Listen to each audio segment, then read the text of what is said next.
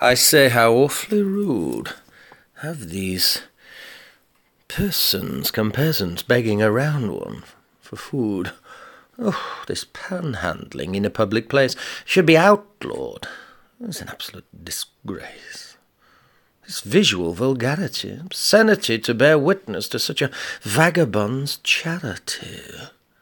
I blame the government, allowing such a curse.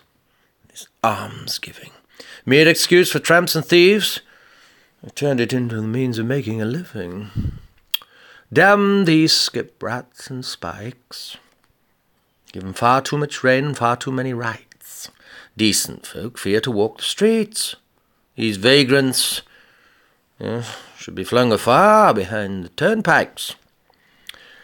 50 lashes across the beggar's back. Stripe them, brand them, a mark of infamy on each and every idle man jack.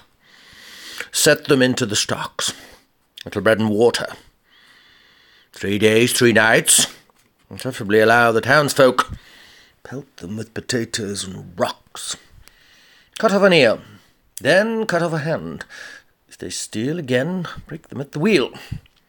Anyone caught foraging for food in the bins of Iceland should feel the full force of this green and pleasant land. So what shall you do when poverty's at your door, is barking and scratching with its white sharp claw? Will you try to hide and hope that it goes away? Perhaps you'll leave town in shame and change your name. Come back next year on a summer's day. After the embarrassment of the eviction, after you've been cast down, destitution and dereliction, you taste your first poverty piece of roadkill, and then you toy with the idea of swallowing that suicide bitter pill. So strange how you can fall from the high life, how things can quickly change from the sweet smell of success into that street stench of bad breath. After the brave battle cry, your country needs you.